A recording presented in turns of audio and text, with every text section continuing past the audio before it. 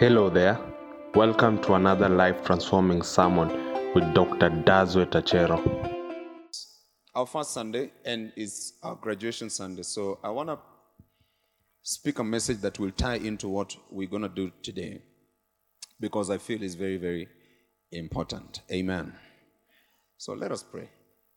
Father, in the name of Jesus, we thank you for this moment. I pray that let your anointing rest upon me, even as bring the word of God to your people. Open their hearts, open their ears to hear what you have in store for them. I pray that you speak to each and every one of them specifically and touch them and convict them to respond to this message positively.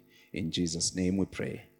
Amen. I want to speak on the subject multiplication and mentorship, or mentorship and multiplication.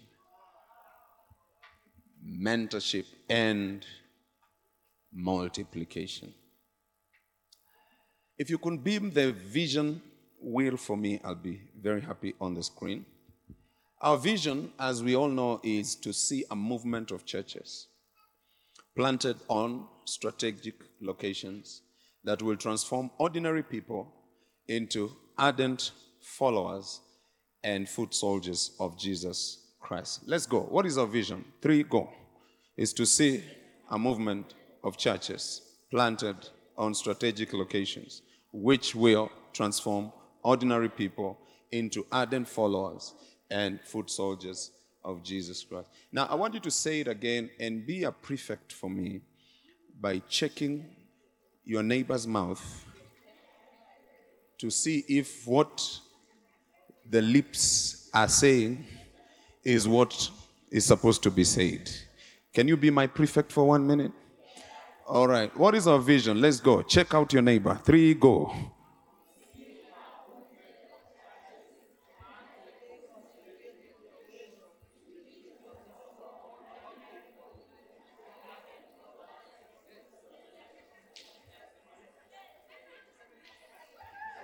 So how many marks can you give your neighbor?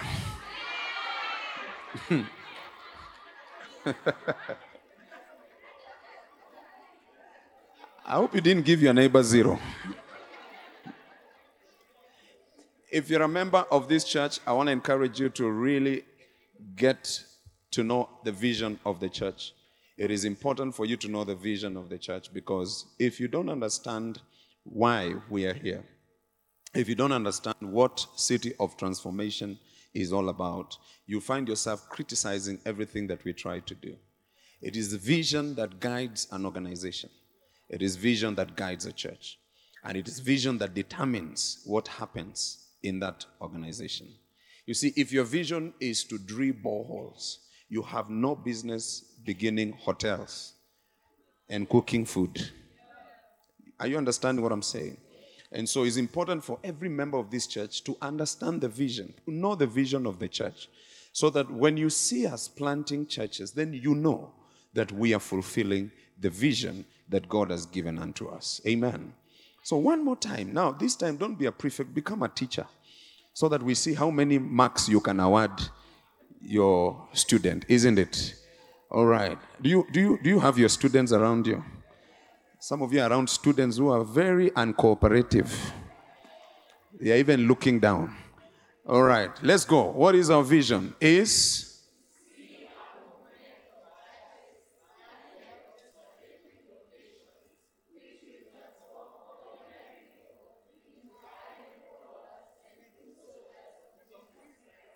All right. How is your student doing?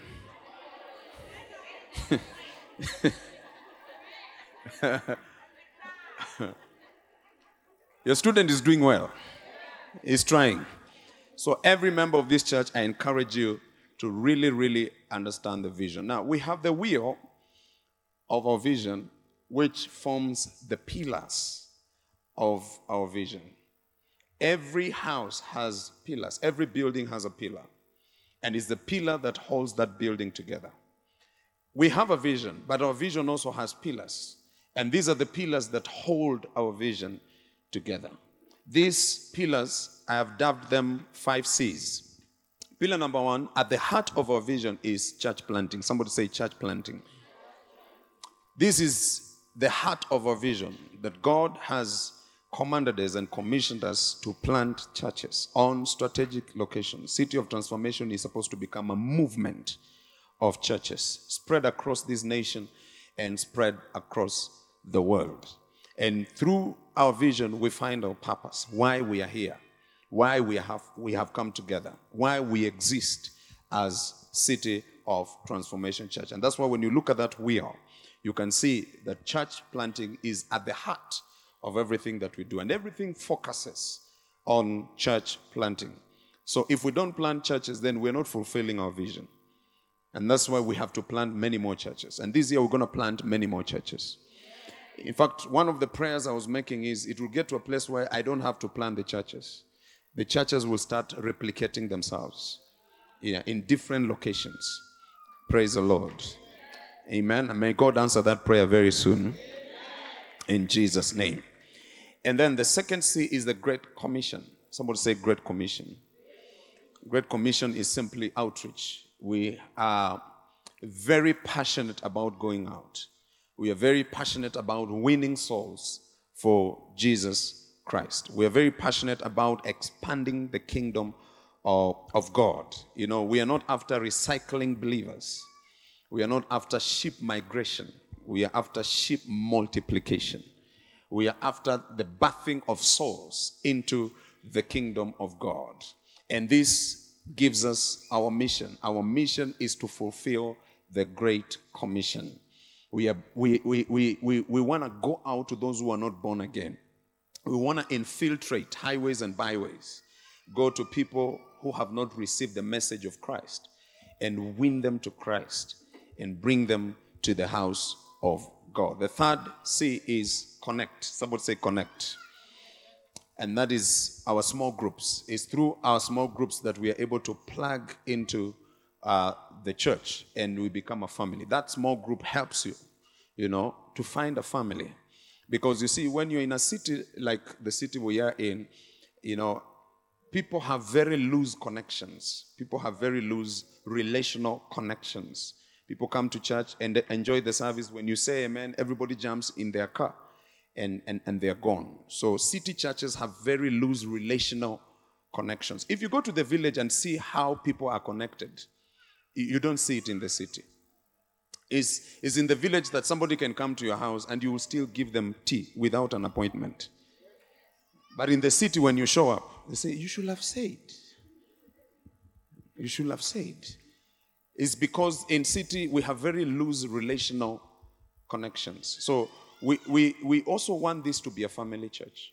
A church where we have very strong ties. We are connected to one another. We have a small family that makes each and every one of us, belong. One of the needs of a human being is to belong, to feel like you belong somewhere. That's why you see people can't even break away from, using their father's name. It's a very strong thing. Yeah, ladies still use their father's name because they want to belong. You find yourself using your father's name. You want to belong. It's something that you're used to, and when you feel like you have somewhere you're coming from, it makes you feel very good.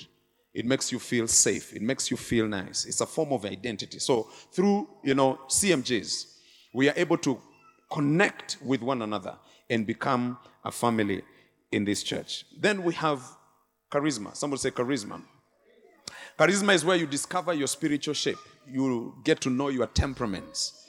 You discover, the gifts, the talents, the abilities, and endowments that God has put inside of you. And these are pillars, and they are very important. And you see, when you discover how you are gifted, how you are shaped, that, informs where you fit. You know where you're supposed to operate from. You know where you're supposed to fit and begin to function. It's through charisma that you are able to function. Functionality is very important in the house of God. Because if you don't know where you fit, you feel lost. You feel like, what do I have to contribute to this church? I don't believe that God brought you to this church to just be a consumer. I believe that God brought you to this church to be a contributor. And it's more than just contributing money. There are people who say, as long as I give my tithe, as long as I give my offering, then I've done my part. I think that is the lowest form of giving. The highest form of giving is when you give your life. That's why God showed us, the example of giving by giving his life. He gave his son. Jesus could have sent one of the angels to die for us and redeem us, isn't it? He could have sent one of the angels to come, and do the work of redemption. But he actually sent his son. He actually sent himself, and he laid down his life, for us. So the highest form of giving is when you give yourself. It's important to give your money. It's important to give your tithe and your offerings, but it's a form of giving. But if you're to really give, is when you give yourself. And how do you give yourself? You discover your shape. You know your charisma. Charisma is a Greek word for gift. You know your gift. And then that will inform where you fit. Because everybody here, there is a space for you. You're quiet. I want to repeat. Everybody here, there is a space for you in this church. Everyone here, man and woman, young person, there is a space for you where you can function and where you can express your gift and your talent. The next C that we have is, shout it, it is change. And we believe that as you come to this ministry, you must change. No wonder it's called the city of transformation. You must be transformed. Be transformed by the renewing of your mind. So we believe that you come as you are, but you don't remain as you are. You must be changed. You must be transformed, into the image and likeness of Jesus Christ. And we have this pipeline of greatness. We have this factory that churns out people who are changed. The T truck or the transformation truck. That's why people are graduating today. I told you, don't allow anybody to dampen your graduation. It is through this pipeline that you experience change, because you're able to learn so many things. You study the Word of God, you understand ministry, you understand finances, you understand preaching, you understand prayer, you understand faith, you understand leadership, you understand the gifts of the Holy Spirit, you understand the fruit of the Holy Spirit. You understand so many things as you go through, the transformation track, which I want to encourage everybody here. If you've never gone through it, you must go through it. Because through the transformation track, you find freedom. You are liberated. Everyone, when we come to Christ, we are not totally free. We still have baggages. We still have issues. We still have questions. We still have controversies. We still have, mindsets that can only be dealt with when you are taken through the transformation track. Changes you, changes your mind, changes the way you view God, changes the way you view church, changes the way you view leadership, changes so many things about your life, because all of us are coming from somewhere. There are people here who are coming from somewhere where there is no law. You're coming from a place where there is no authority.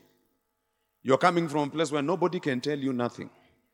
Nobody can direct you, nobody can instruct you, nobody can correct you, nobody can rebuke you. That's why you find you cannot even correct some people. The moment you correct them, is what they were waiting for to bolt out. It's because of where they're coming from. Yeah, they were raised without boundaries. They were raised without authority. I call them spoiled brats. Nobody can tell them anything. So when you go through transformation track, it changes your mind. You understand authority. You understand giving. You understand money. You understand love. You understand marriage. We even have a curriculum for marriage, and I'll mention them here. You understand so many things.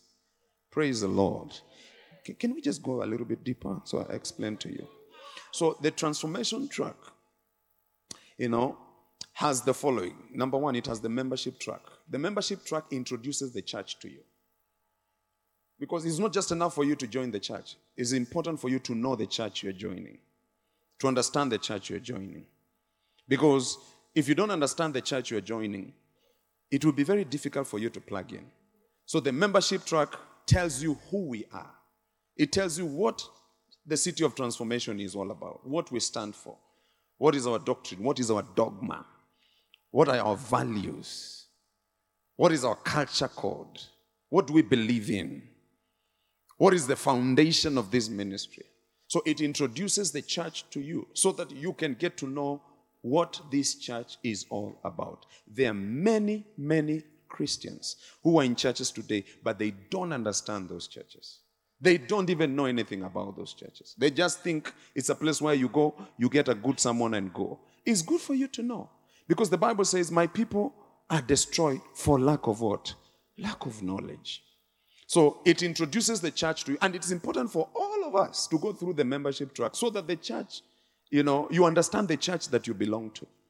You understand, the values, the culture code, the doctrine, that the church stands for. Can I get an amen in this house? Then we have the expedition track.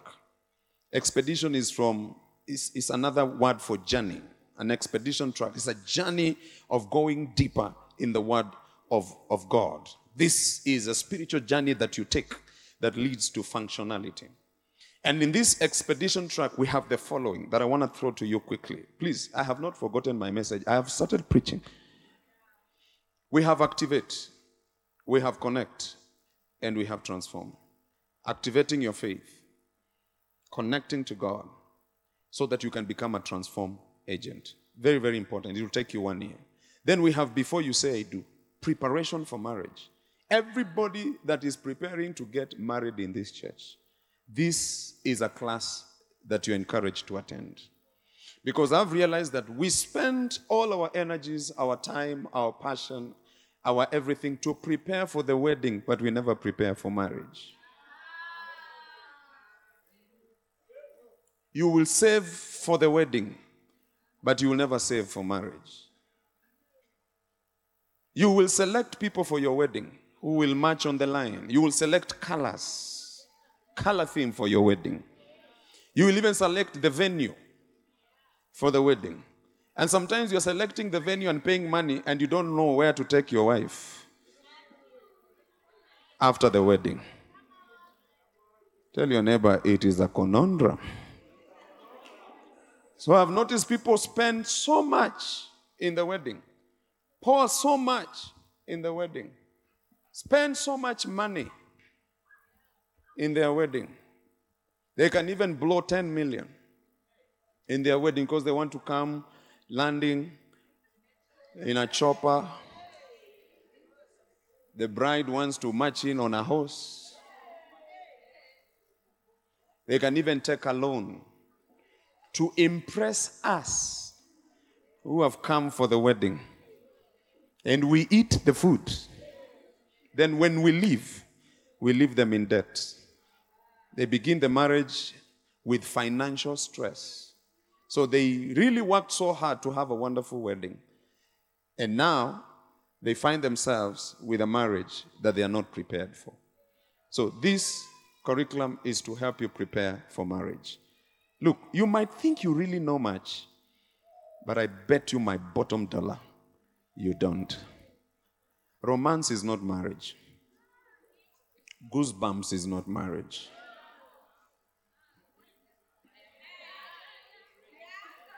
Being good in bed is not marriage. Tell your neighbor there is a lot that is involved in marriage. So before you say do, it's very important for you. And then we have parenting. It's just a class to help you become a parent. Now, most of you don't understand why I put together this parenting. I put together this parenting because I discovered that when you're in a church, you have a lot of young parents. Because people are getting married every day. People are getting married every year. And we have a lot of young parents who are being, birthed in the church. That's why I put together this parenting manual. And I'm so surprised that many parents don't attend it. In fact, it's like the young people have warmed up to the parenting track. More than parents, because parents feel like they already know. Look at your neighbor and tell them, even if you know, you need more knowledge. Oh, yes. So, sit down for 12 weeks and learn about parenting. Learn about raising your children. It does not hurt.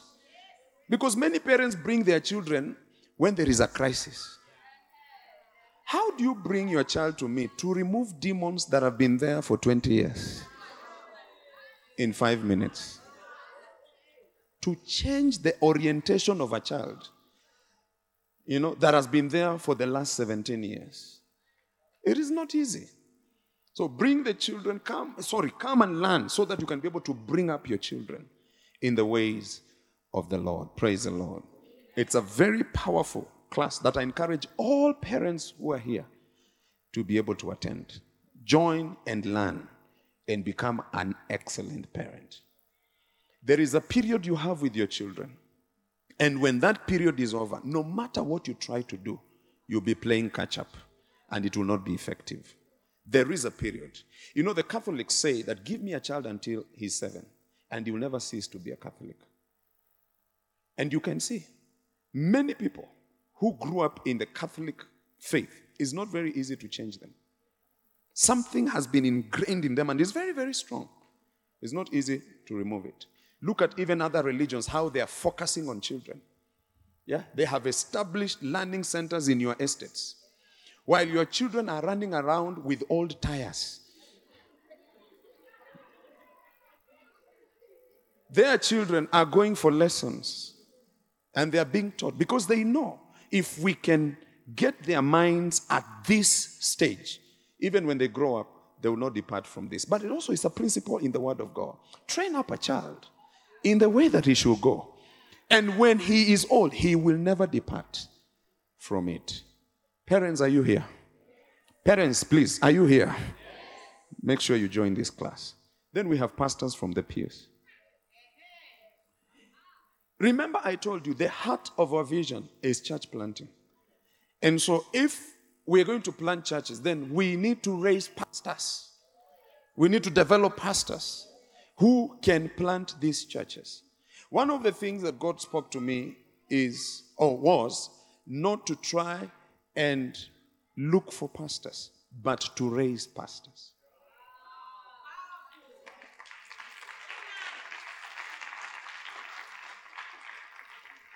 It is so much easy to look for pastors. What you do, you attend graduations in Bible schools. And then you wait for the one they will declare was number one. After that, you approach that person and say, okay, I have a job for you. Come and work with me.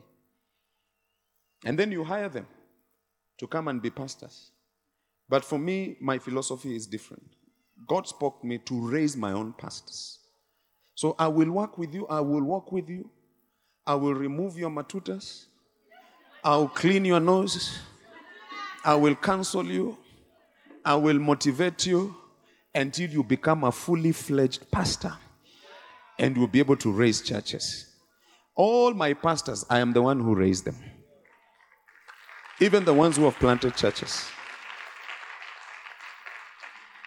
And I am not done. I will raise so many other pastors because of the work that is ahead of us. Praise the Lord. There are people say, Pastor, I don't feel the calling of being a pastor.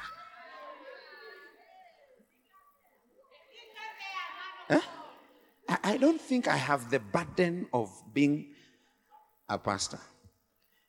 It is true, but you also did home science and you're a man. Didn't you do home science? Hey, why are you quiet? Am I saying the truth? Yeah. How many did home science? Me, I did home science. Yes. So knowledge is good. You might not be a pastor. You might not have been called to be a pastor. But it's important for you to understand the pastorate so that you can support the pastor that God has given unto you. If you understand it, you will support. You will know what he carries, what he shoulders, the challenges that he goes through. And you'll become number one supporter. Because now you understand what pastoring is all about. Amen. Look at your neighbor with a smile on your face and tell them, you look like a pastor.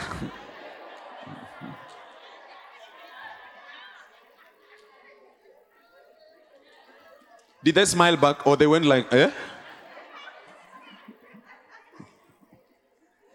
And then we have starting point. Starting point is simply practical ministry. I felt I needed to put together a manual to help you put into practice what you have learned. Theory only is not enough. You need to know how to put into practice what you have learned. So starting point is simply a manual for practical ministry. So these are pillars. Somebody say pillars. These are pillars that hold our vision. And for you to really plug into the vision, you must be part of these pillars that I've shared with you. You must be part of church planting. You must be part of the Great Commission. You must be part of transformation, the transformation journey that we have here. You must discover your gift. You must belong to a small group. You must connect and belong to a small group. Become a member of a CMG in your locality so that you become part and parcel of the vision that God has given to us. Ladies and gentlemen, everything that I've shared with you is mentorship. This is mentorship pipeline.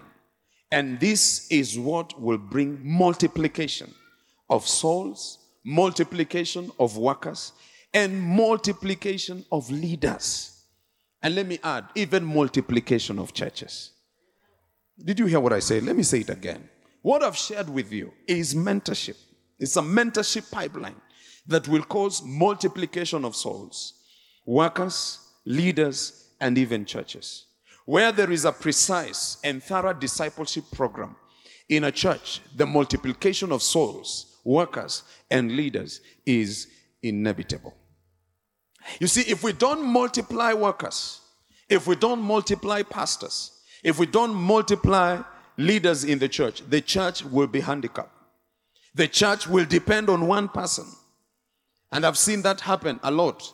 When the church depends on one person and that person becomes sick, the church is crippled. When a department depends on one person and that person travels, that department is crippled. You know, when there is an area in the church that only one person, leads or handles that area, when that person is not there, or when that person becomes rebellious, he becomes an orango. Ask your neighbor, do you know what an orango is? An orango is a type of the ape family that is always isolated. So when this person becomes rebellious, because he's the only person, then the church suffers. And we have areas in the church where there is only one person. There is no multiplication. There is no mentorship that leads to multiplication. And when this person knows that he's the only one, he can even begin to manipulate the pastor. He can begin to control, everything. Because he knows that if I'm not there, nothing can happen. And we're not supposed to be like that. We need to have more workers. We need mentorship at every level in the church so that we can produce more workers. We can produce more leaders. We can produce more pastors. And we can produce more churches so that we are not held at ransom. Hallelujah. Can I hear a louder amen in the house? So I pray that through this mentorship program, we shall have more leaders in departments, more leaders in CMGs, more leaders and pastors in this church, so that if one leader or one pastor or one worker is absent, the ministry will still go on. The ministry will still continue. Can you shout amen? Or you're the one who wants to hold the church at ransom? Yes, the ministry will continue because we have many more people who can do the work as well. And I pray that this year we'll multiply more people to work for the Lord. I say this year I pray that we'll have a multiplication of more workers, more leaders, more pastors, more preachers, more evangelists. Hallelujah. So that the work of God can move forward. Let me give you this statement. Mentorship is the fertilizer that multiplies leaders or workers in the church. Mentorship is the fertilizer that multiplies leaders or workers in the church. Let's go to Matthew chapter 9 and verse 35 to verse 37. Matthew chapter 9. The Bible says, then Jesus went about all the cities and villages, teaching in their synagogues, preaching the gospel of the kingdom, and healing every sickness and every disease among the people. There is no disease that was brought before Jesus that was not healed. Every disease was healed. May every disease in this house be healed this morning. in the name of Jesus. And then the Bible says, verse 36, but when he saw the multitudes, he was moved with compassion for them. There were people who were drawn to the power that was flowing through the hands of Jesus. Because he had compassion for them, because they were weary and scattered like sheep having no shepherd. They were weary, they were scattered, and like sheep having no shepherd. They were weary, they were tired of what they were going through. They were scattered. There was nobody to bring them together. There was nobody to hasten their energies, their potential, and their great gifts. There was nobody to bring them together so that together they may fulfill, a greater goal as a group. And they were like sheep having no shepherd.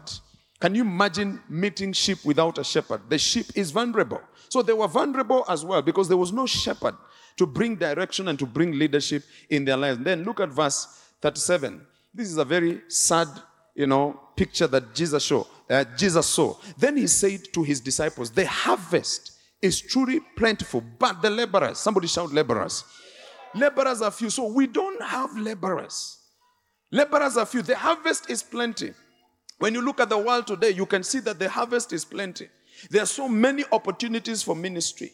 There are so many places that we need to go and plant churches. There are so many countries that we need to send missionaries to be able to plant, churches. But the laborers are few. The problem is not the harvest. The problem is laborers. The problem is not the harvest. The problem is leaders. The problem is not the harvest. The problem is preachers. We don't have enough preachers. We don't have enough churches. I hear people say, I think we have so many churches in this country. We need to close down on some of the churches. Look, the churches that are in this country are not even enough to take care of the spiritual needs of this country. We have so many people who are not born again. So many people who are scattered. They are like sheep that is scattered. They have no direction.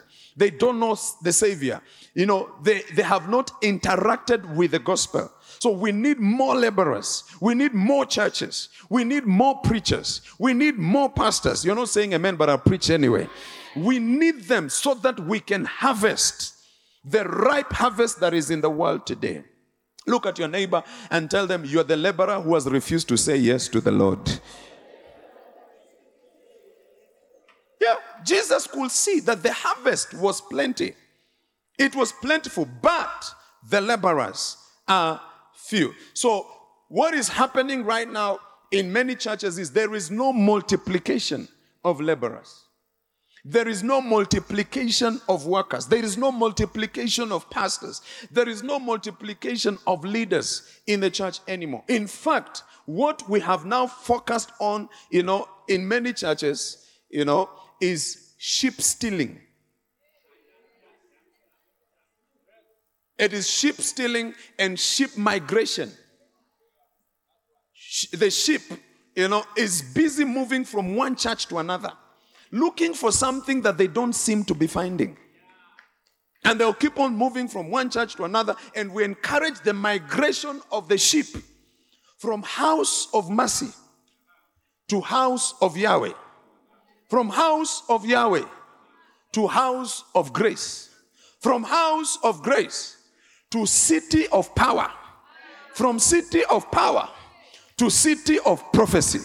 From city of prophecy to city of transformation. So there is a lot of sheep migration, but there is no kingdom expansion. We are recycling believers. I'll be here. When I'm tired, I will move here. When I'm tired, I will move here. When I'm tired, I will move here. So the kingdom of God is not expanding. What we are doing is like we are playing chess with the sheep, just moving them from one box to another, from one church to another. If you are here, put a full stop to sheep migration.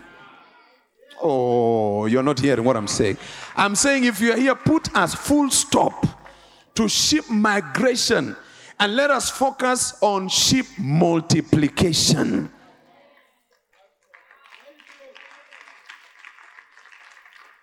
Because what you are looking for, it is in the Word of God. It is not in the name of a church. It is in the Word of God. And if the word of God is preached in the church you are in, that is all you need.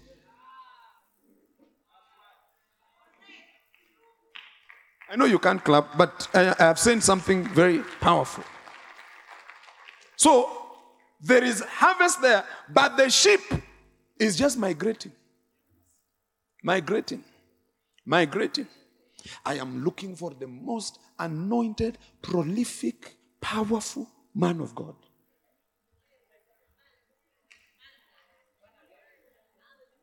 I am tired of a pastor who wears dull colors.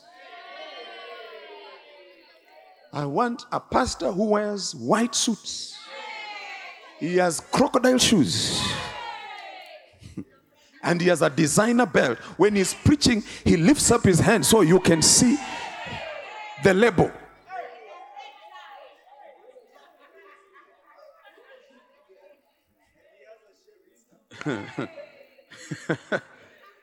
So the kingdom of God is not growing. The kingdom of God is not expanding. Because we're just reshuffling believers. You know, from one church to another, from one church to another, from one church. Look, I want to say this again. If you are here, put a full stop to sheep migration and decide, I am in church. The word is being taught here. Worship is here. There is a vision here. Let me stay and see what God will do in my life. In fact, I want to grow so much until I become a leader. I become a pastor. I become a preacher. Why not saying yeah there? Yeah, so that I can go out there and win souls for Jesus Christ and expand the kingdom of God. Are we together, somebody? That's why we have all these programs. These are not decorations in the church. These are to multiply the sheep, to move you from being a sheep to becoming a shepherd. And from a shepherd, you become a shepherd who multiplies the number of sheep within the church. Because the harvest is plenty and God is looking for laborers. I pray that this year every member of this church will become a shepherd. You will not just be a sheep consuming and eating and getting blessed. You will go to another level and become a shepherd. God will use you to bring many more sheep into the house of God. If you believe it, shout a louder amen in this house. Look at your neighbor with a smile on your face and tell them, finish the statement.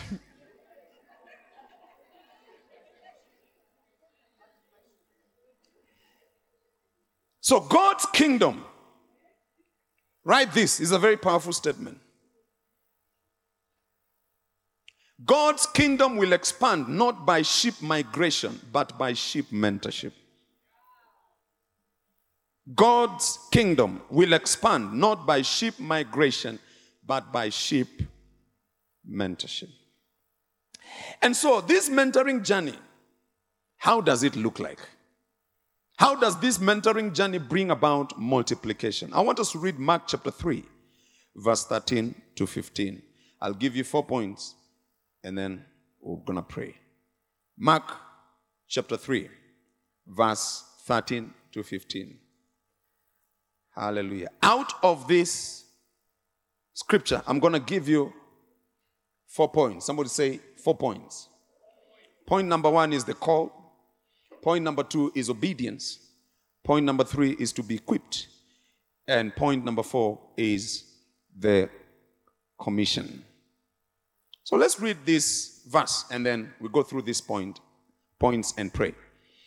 And he went up on the mountain. Who is this? Jesus. And called to him those he wanted. Somebody say those he wanted. And they came to him. Somebody say they came to him.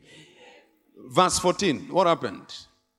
Then he appointed 12 that they might be with him and that he might send them out to preach. Wow. Verse 15. What else did he do? And to have power. Somebody shout power. To heal sicknesses and to cast out demons.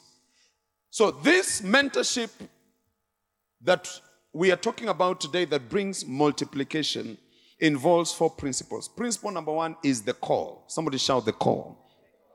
You see, when you get saved, God places his call upon your life. God has saved you for him. I need to say that again. God has saved you for him. He has saved you for his purpose. He has not saved you for your own agenda. He has saved you for him. He has saved you for his purpose. I mean, God can't go out of his way to save you for you. He has saved you for him. And he has saved you for his own purpose. Some of you think I'm saved for my own agenda. It's not your own agenda.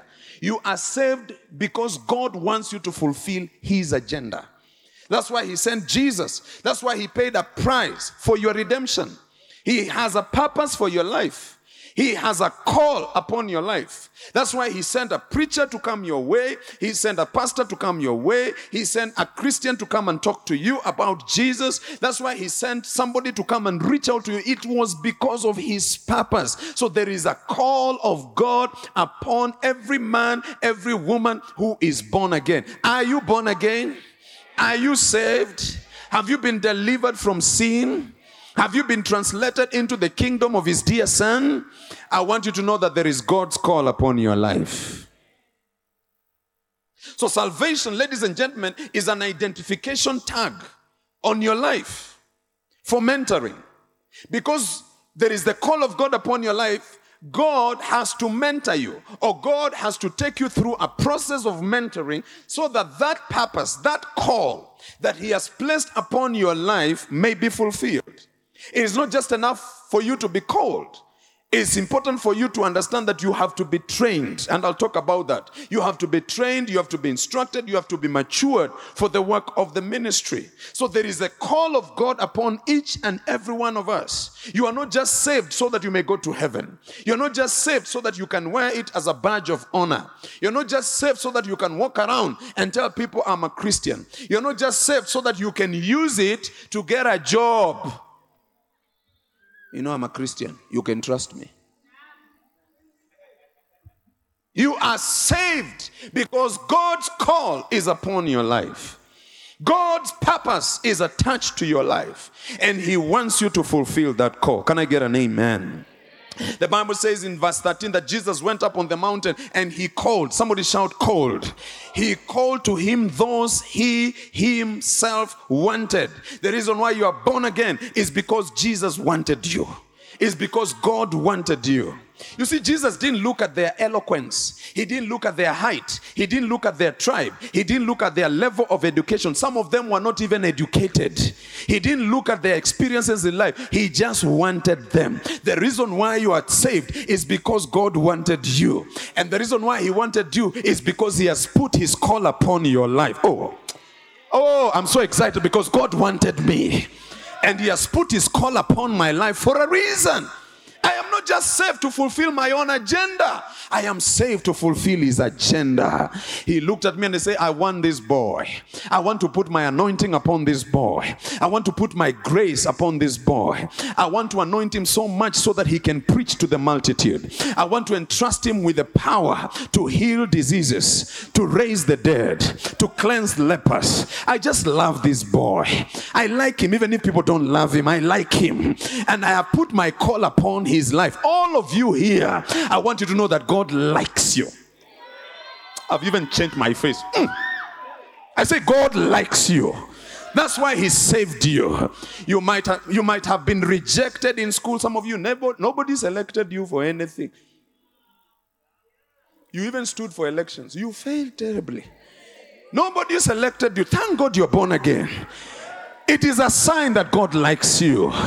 It is a sign that God has an agenda for your life. It is a sign that there is the call of God upon your life. Am I preaching to the right crowd in this house? Look at your neighbor, give them a high five and tell them, God likes me. God loves me. God wants me. That's why he pulled you from the gutters. That's why he pulled you from the miry clay. That's why he came to that bar when you're drinking and he pulled you out of that bar. That's why when you woke up from that bed, having committed sexual immorality, you started feeling guilty. He sent the Holy Ghost to come and talk to you about changing your life. That's why that time you stole, you felt so bad about it. And you said, I'm changing my life. It's because God looked at you and he said, I want this one. I want this robber. I want this liar. Oh, you are pretending as if you never did some bad things. But God saw you in your mess and he said, this is the one I want. That's why you are here today. And there is the call of God upon your life.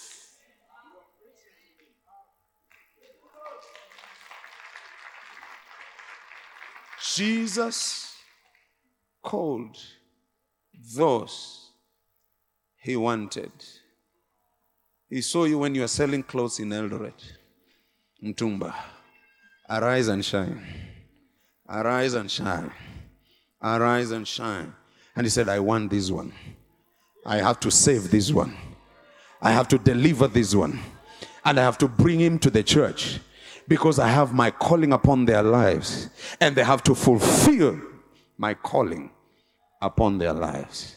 I pray for everyone here who is born again that you will not die without fulfilling God's call upon your life in the name of Jesus. As you go through mentorship, the calling will become clear. God's purpose over your life will become very clear. You will not miss it. You will not be derailed from it. You will fulfill it in the name of Jesus. I prophesy you will not die before you fulfill God's calling upon your life. No weapon formed against you will be able to prosper. Every demon, every power, every spiritual force against your life to derail you from God's calling upon your life, I take charge in the spirit against it in the name of Jesus. I scatter it right now in Jesus' name. The year 2024, the calling of God upon your life will be clear. I say it will be clear. I say it will be clear. And you will fulfill it in the name of Jesus. If you believe it, shout aloud a yes in this house. Slap your neighbor and tell them, I must fulfill God's calling upon my life. I am so glad that God didn't give me preconditions before he saved me. If God was to give us preconditions before he saved us, none of us could have been saved. If God could have given us some standards that we need to meet, none of us could have been here today. He chose you just as you are, with your blunders, with your mess, with your stench, with your flaws and your weaknesses, with your level of education, with your poverty, with your brokenness. He chose you. I don't know about you, but I'm so excited this morning. I feel like I need to give God some 30 seconds of praise because he chose me. He saved me. He delivered me just the way I am, without preconditions. Sit down. Can we go deeper? There is a man in the Bible that God chose, and a prophet was not very happy with God because he knew this man. Let me tell you, if some people were to be asked if you should be chosen, they will say, hey, no. That one, no. And God chose this man against all odds. And he went and talked to a prophet by the name Ananias. The man was poor. And Ananias was not very excited about, Paul's calling into the ministry. But God is not a man. Even believers are not really, really happy about it. They were skeptical about Paul's calling. The Bible says in Acts chapter 9, verse 10 to 15. I want us to read there quickly. Acts chapter 9. Look at the neighbor and tell them, I've been called and I've been chosen. I know they are looking at you funny, but just repeat it loudly in their ear and tell them, I've been called and I've been chosen. Oh, yeah. Oh man, I feel like preaching. Oh my goodness. It's not about my hairstyle. It's not about my pigmentation. It's not about my tribe. It's not even about my dental formula. You might not like my smile, but God has called me. God has chosen me. I know I'm short, but God has called me. Hi! I've been called and chosen by God. He's called me. The Bible says now there was a certain man, a certain disciple at Damascus called Ananias. And to him the Lord said in a vision, Ananias. And he said, here I am, Lord. Verse 11. So the Lord said to him, arise and go to the street called Straight and inquire at the house of Judas for one called Saul of Tarsus. For behold, he is praying. Saul is praying. The persecutor of the church is praying. And in a vision, he has seen a man named Ananias. While Paul was praying, God gave him a vision. I mean, when I was reading this story, I was so surprised that sometimes God gives vision to people that you have disqualified. People that you think will never amount to anything. That's why I don't despise anyone. I don't even despise the young people. That's why I'm even working with the young people. I'm a pastor of young people right now. Oh yes. Every Sunday, I carry 2 sets of clothes. I wear a suit for firebrands. And I wear a ragged jeans for young people. There's going to be a revolution in the city. Who am I preaching to? I say there's going to be a revolution in the city.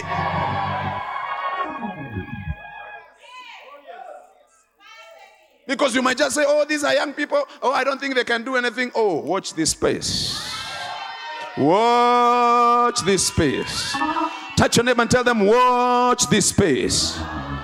And some of you think, oh, we are firebrands, we are old. I don't think God has anything to do with us. We are very old. I'm 45. I am 50. I'm going to 60. I'm thinking of retirement. We are not retiring yet. I say we are not retiring yet. In fact, we are being fired up for ministry. Can I have an amen from the firebrands in this house? We are not going down. Look at your neighbor and tell them, I'm still strong. Oh my goodness. Some of you need to say like Caleb, as I was strong 40 years ago, I am still strong, Moses. I am still strong, Joshua. I am still strong, Pastor. Give me this mountain. Sit down. We need to read this scripture. I'm getting excited. And in a vision, he has seen a man named Ananias coming in, putting his hands on him so that he might receive his sight. He saw Ananias coming to pray for him. This was a persecutor of the church. Verse 13. Then Ananias answered, Lord, I need to remind you something. This fellow, this man that you are sending me to, I have background information about him. I indulge your attention, Jehovah God. As if God doesn't know. Some of you behave as if you know many things more than God. The way you talk to God, you are so proud. He looks at you and says, this one, even if I just blow him, he'll become sand. But the way you are talking is like, hey, you know more than God. This is how Ananias was behaving. Lord, I have heard from many about this man. How much harm he has done to your saints in Jerusalem. This pastor, is he really spiritual? Does he know this person that he is graduating today?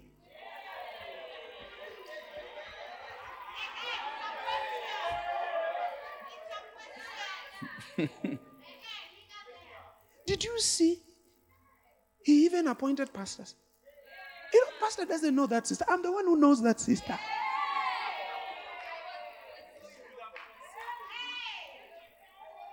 Some of you even go deep and say, hey, pastor has appointed my husband as a pastor. I am the one who lives with him. He should come and ask me first.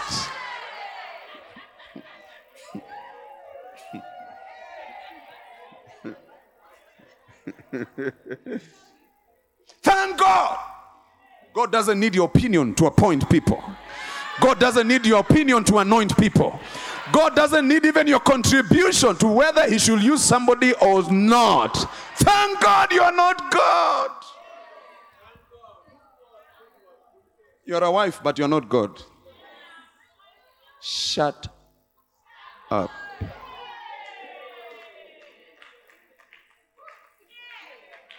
This side is very quiet. Let me preach to them.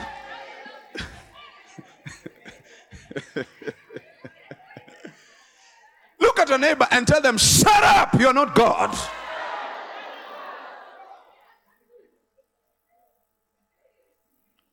I've heard from many about this man. I know his stories. I have heard rumors about him. I know him. I've heard so many things about him. How much harm he has done to your saints in Jerusalem. He was the sponsor of persecution of the church in Jerusalem. I know him. God, sometimes before you move, be talking to people like us. Sisi ndio tuko kwa ground. Be talking to us. We will tell you things. Thank God you're not God. If some of you are God, even me, I'll not be here preaching today.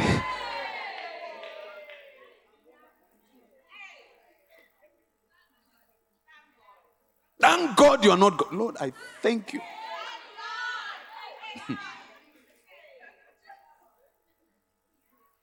Next verse, verse 14. Then God begins to talk to him. Wow. I love this. DJ, preach with me. Okay, Ananias continues to say, and here he has authority. He tells God he has authority from the chief priest to bind all who call on your name. I know why he has come. He has come to take us to prison. That's why we are hiding. Next verse, verse 15. But the Lord, oh, thank God you're not God. But the Lord said to him, go, for he is.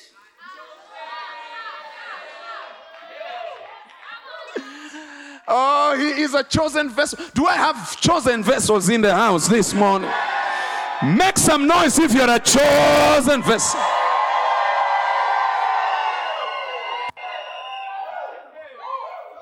For he is a chosen vessel of mine to bear my name before Gentiles, kings, and the children of Israel.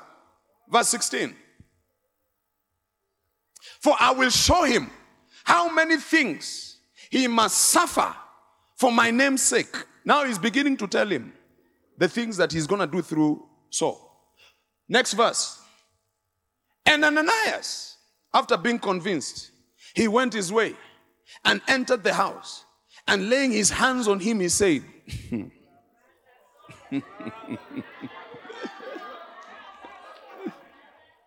tell your neighbor, you're about to call me brother. You're about to call me a man of God. You're about to call me a pastor. I'm prophesying over somebody in this house. You're about to call me a prophet. You're about to call me a leader. You're about to call me a leader of a CMG. Can I have a witness in the house?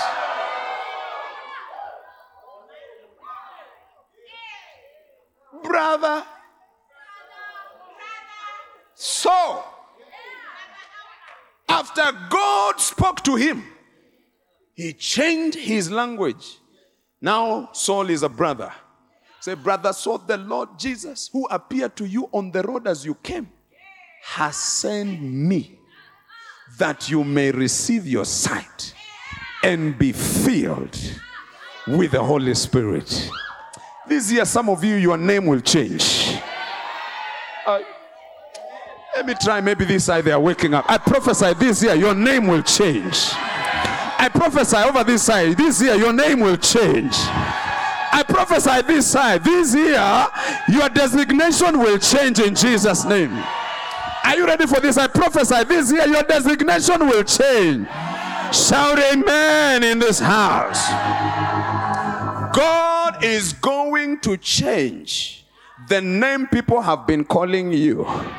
Because his calling upon your life will become so clear. Because of what? Mentorship. And when you go back in that verse, he told him, look, I have chosen this guy. I have called him for multiplication. He will appear before Gentiles. Not a Gentile. Gentiles. Plural. Tell your neighbor, ask your neighbor, do you understand singular?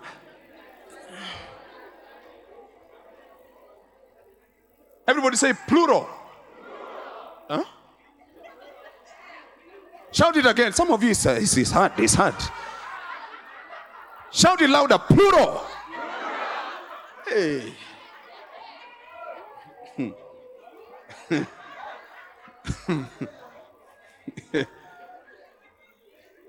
He told him he will appear before Gentiles. Go back to that verse. I showed them. Gentiles. Kings. That's plural. That's multiplication.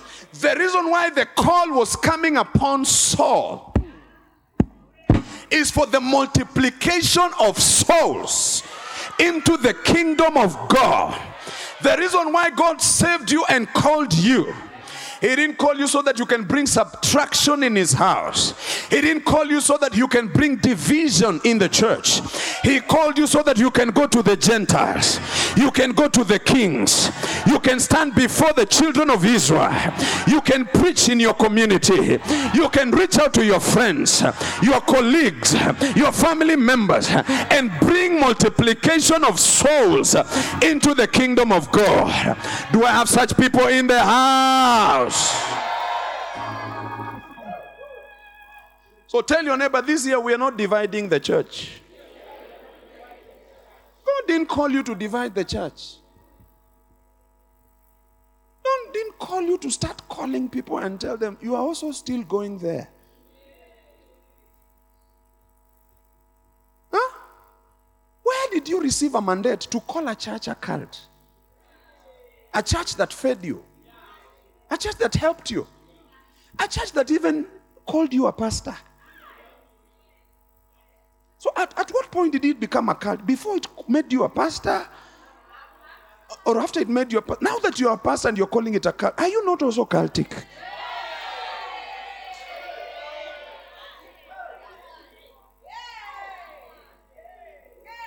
Please, can we talk this morning?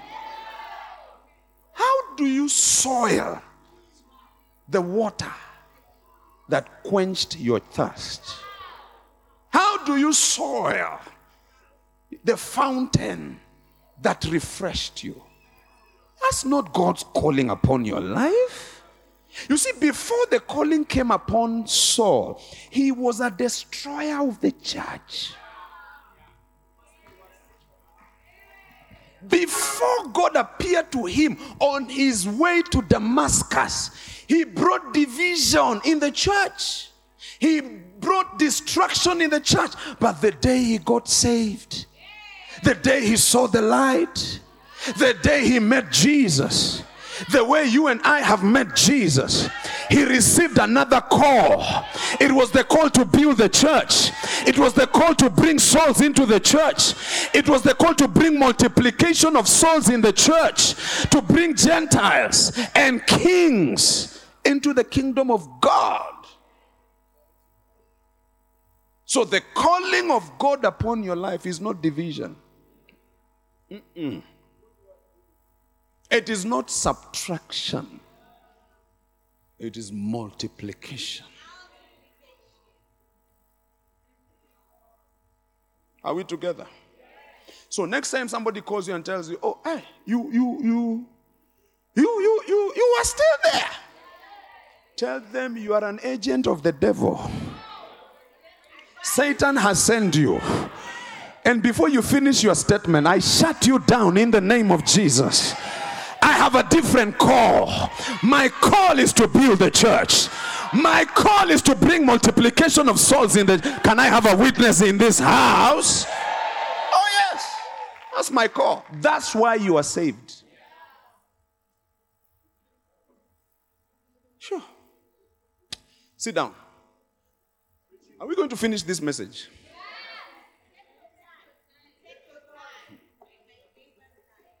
Number 2 is obedience.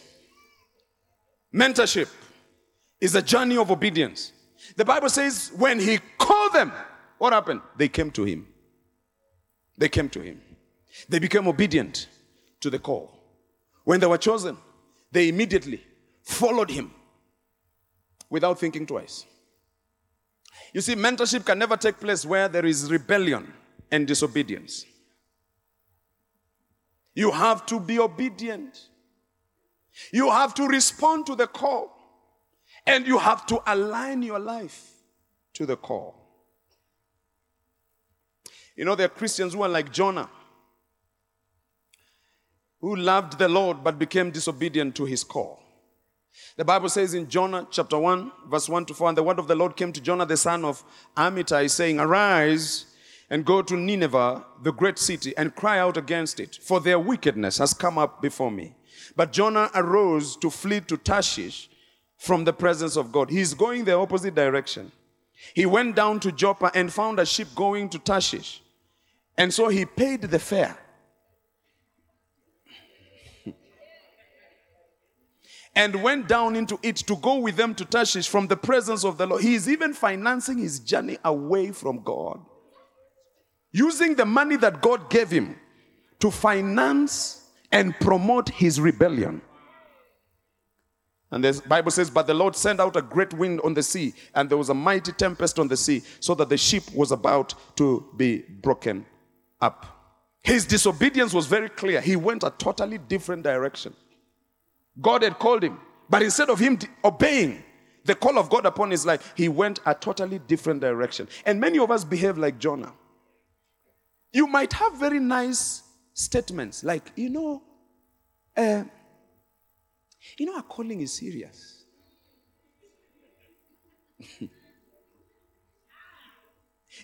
Our calling is very serious, Pastor. Our calling.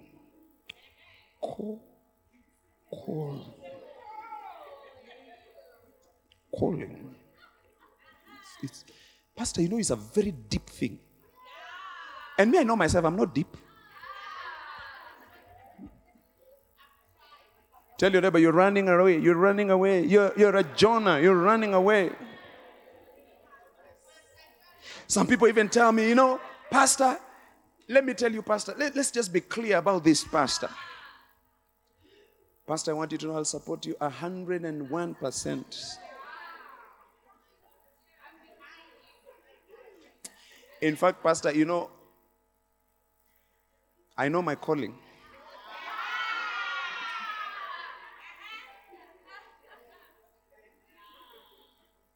You're like Jonah, running away. Many Christians are running away from God. Even this fasting we are talking about.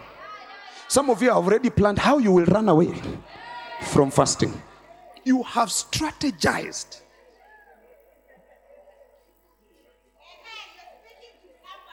Especially which side?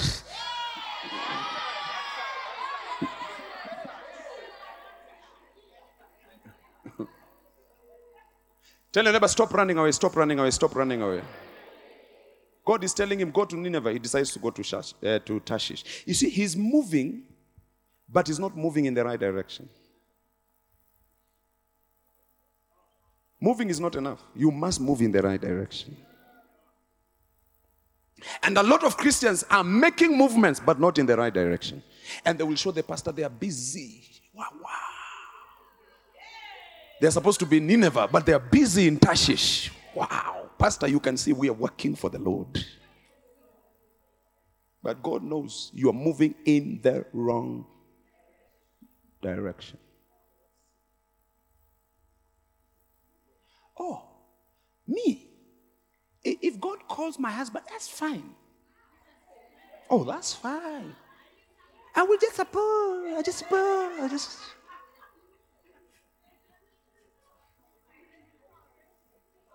I know what you are saying. I am a very wise leader. I understand what you are saying. You are telling me, Pastor, I am a Jonah.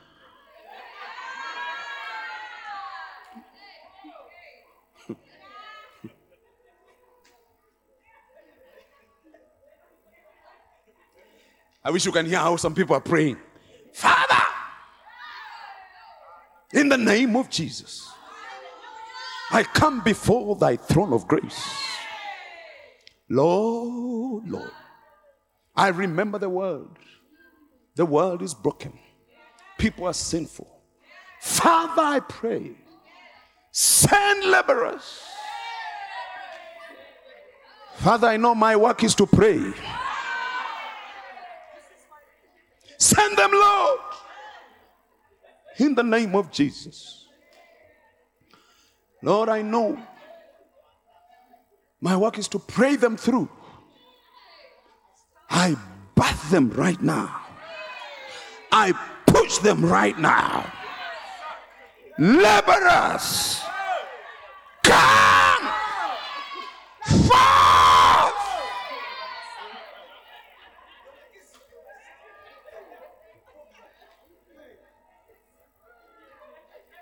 Look at your neighbor and tell them, Jonah.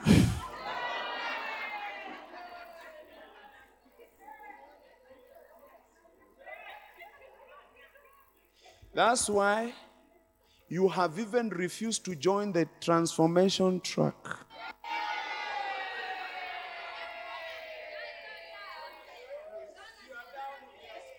When you see, I have come back to, I've come down to your street right now. When you see that book, Pastors from the Pews, you'll behave as if you have not seen it. Look at your neighbor, tell your neighbor, Jonah.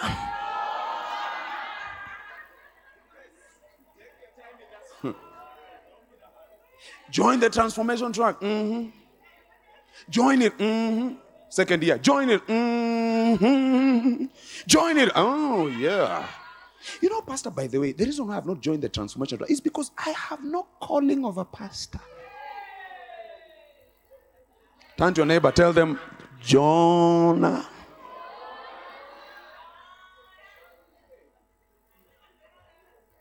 You're running away. And you know very well, the reason why you are saved is not to fulfill your own agenda.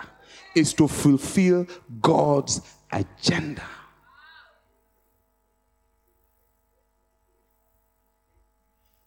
Jonah. Oh, Jonah is not responding. Jonah is in the lower part of the ship. Let me go one step lower. Jonah is still not responding. Let me try and go lower. Hey, Jonah!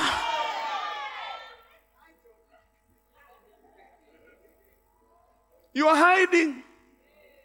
You are running away with many excuses, flimsy excuses. And because you are running away, now you are putting the people you are supposed to save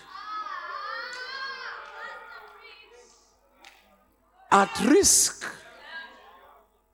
Both the people who are in the ship with you and the people you have left in Nineveh who are dying in their wickedness because of your disobedience. People are on the brink of sliding into hell. And you are here. Jonah. Okay, let's spice it a bit. Jonah.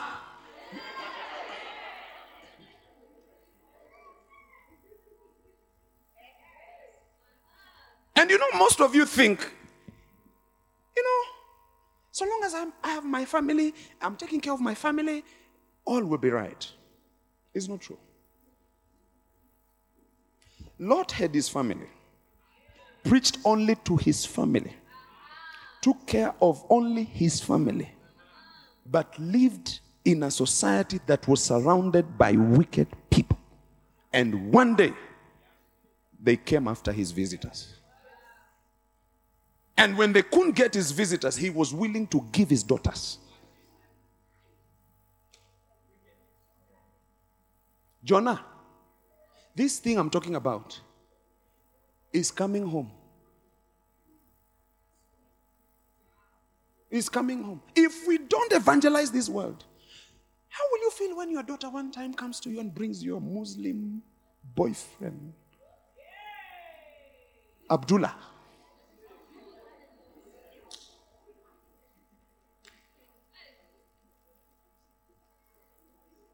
Or your son brings you Halima.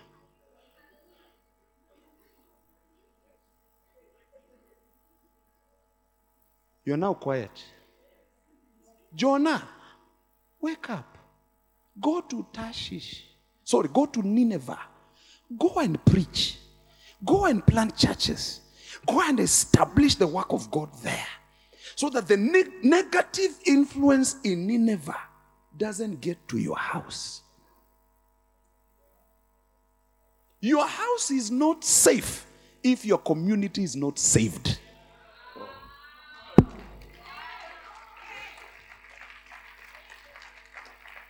You can clap or say, it is not safe.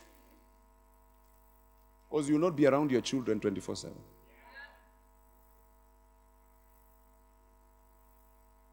Jonah went a different direction.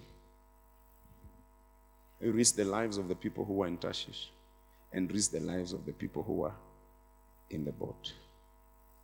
Why? Because God sent a wind. All right.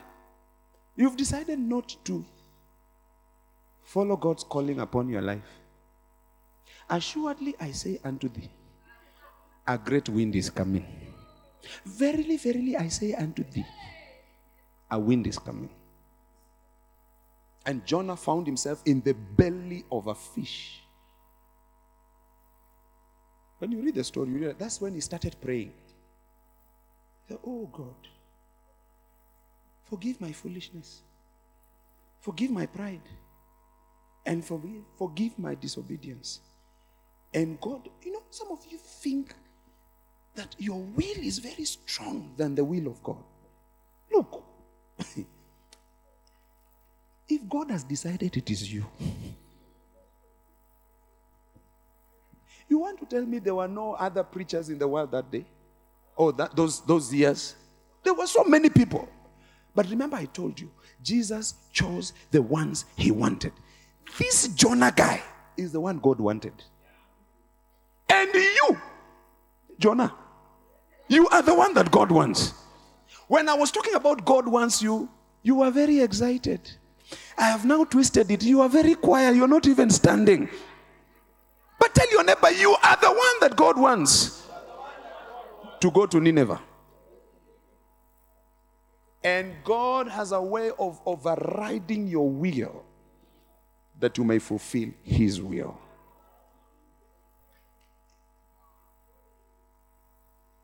Okay. See, you are stubborn. So you're even rejecting my message today. Haya. Wacha tuone huko mbele itakuwaje. Tuko tu hapa. In this world. Oh yes. One day you're the one who will be coming to my office. Pastor. Pastor, do you have a napkin? Oh, Pastor, I should have had you. I've been running away from God.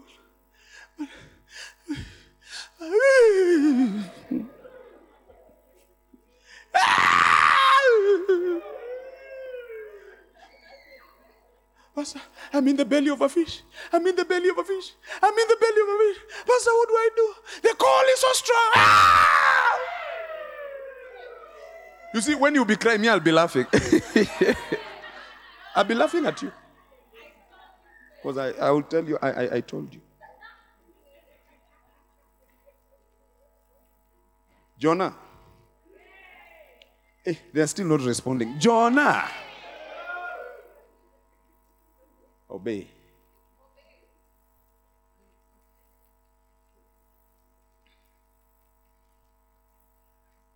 Acts chapter 26.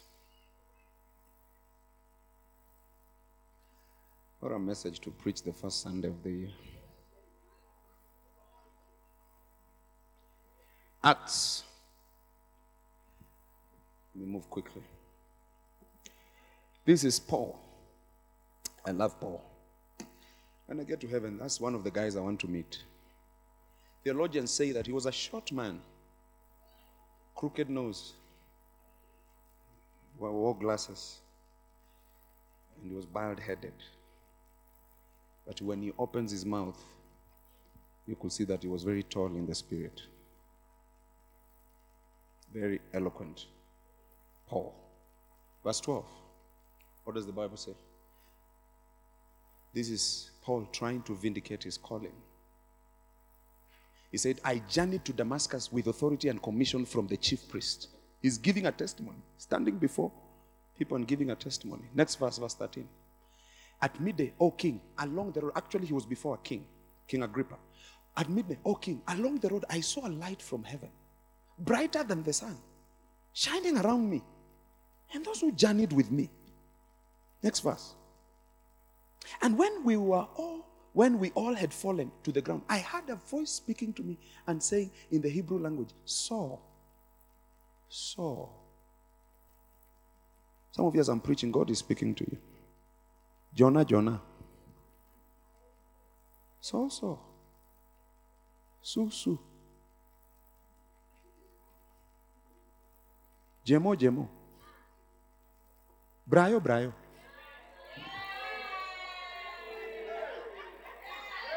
Deno, Deno.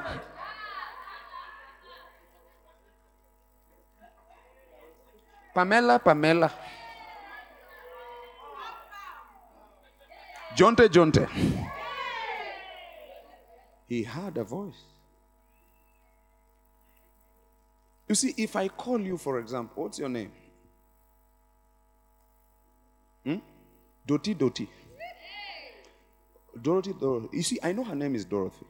But if I call you twice,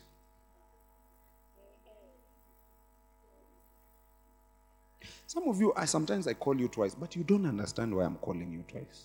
I even tell you, how many times have I called you? Then you say twice, but you don't understand what I'm asking you. You think God doesn't know Saul is called Saul? Why is he repeating the name? Huh? Miriam, Miriam. Rose, Rose. Mugo, Mugo. There's something God is looking for. Becky, Becky. Then you think somebody is stammering. Tell your neighbor, God is not stammering when he's calling you twice. He's trying to get your attention. Because what he's about to say is serious. And you have to take it seriously. Leo, Leo. And some of you, I'm calling you twice because it is prophetic.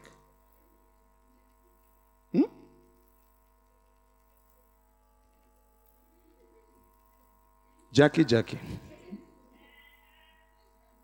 Musembi, Musembi.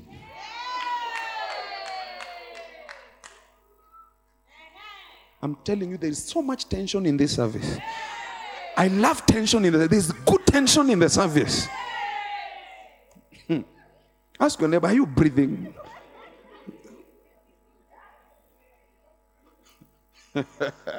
Saul, Saul. Why? Why? Why? Why? Why are you persecuting me? Some of you, God is saying that, why are you persecuting me? Ningeuliza tafadhali nitumie lugha ya Kiswahili ili muweze kunielewa kile ambacho ninasema. Mwenyezi Mungu anamtokelezea huyu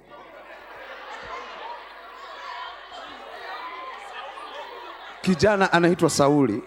Anamuita mara mbili.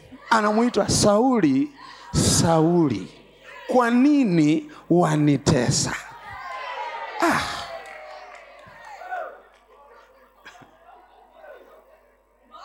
Mbona nyinyi mwamtesa Mwenyezi Mungu?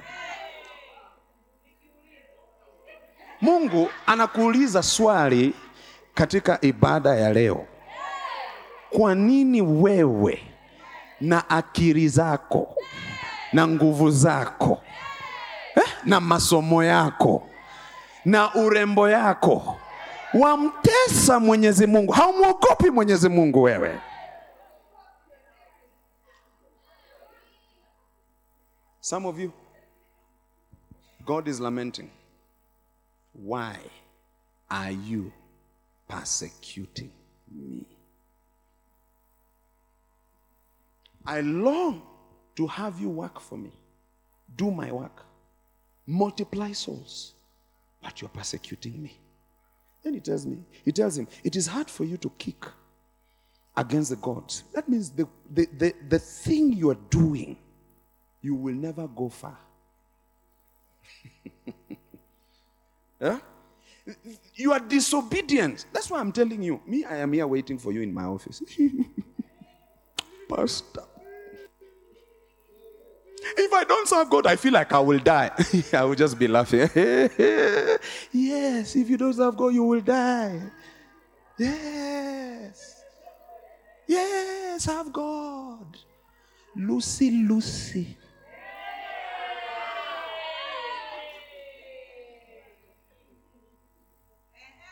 Why are you persecuting me? I want you to work for me. I want to anoint you. I want to send you. I want to use you. But you are going a different direction.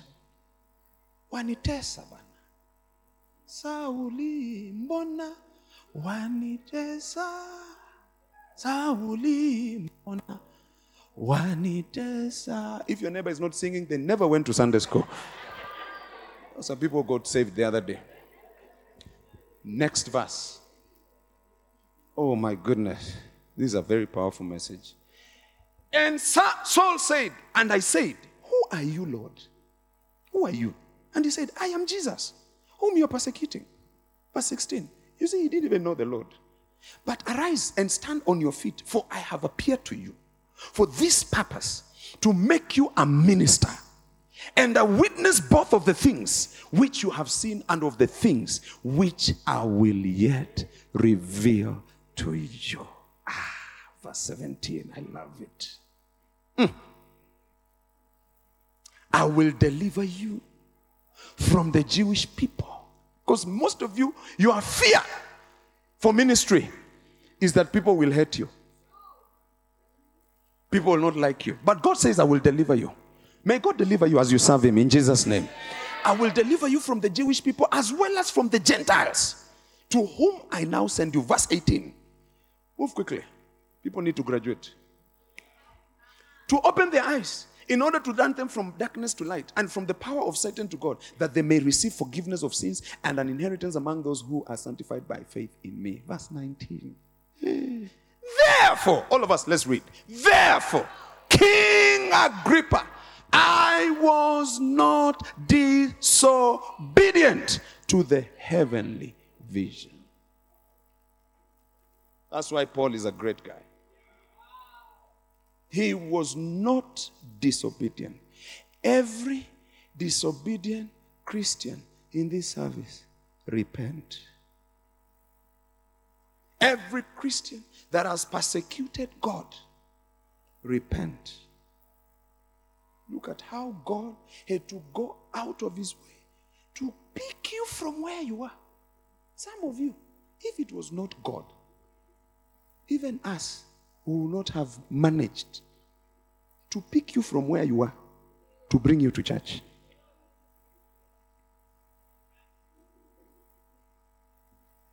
And God has brought you, and the thank you give him is disobedience.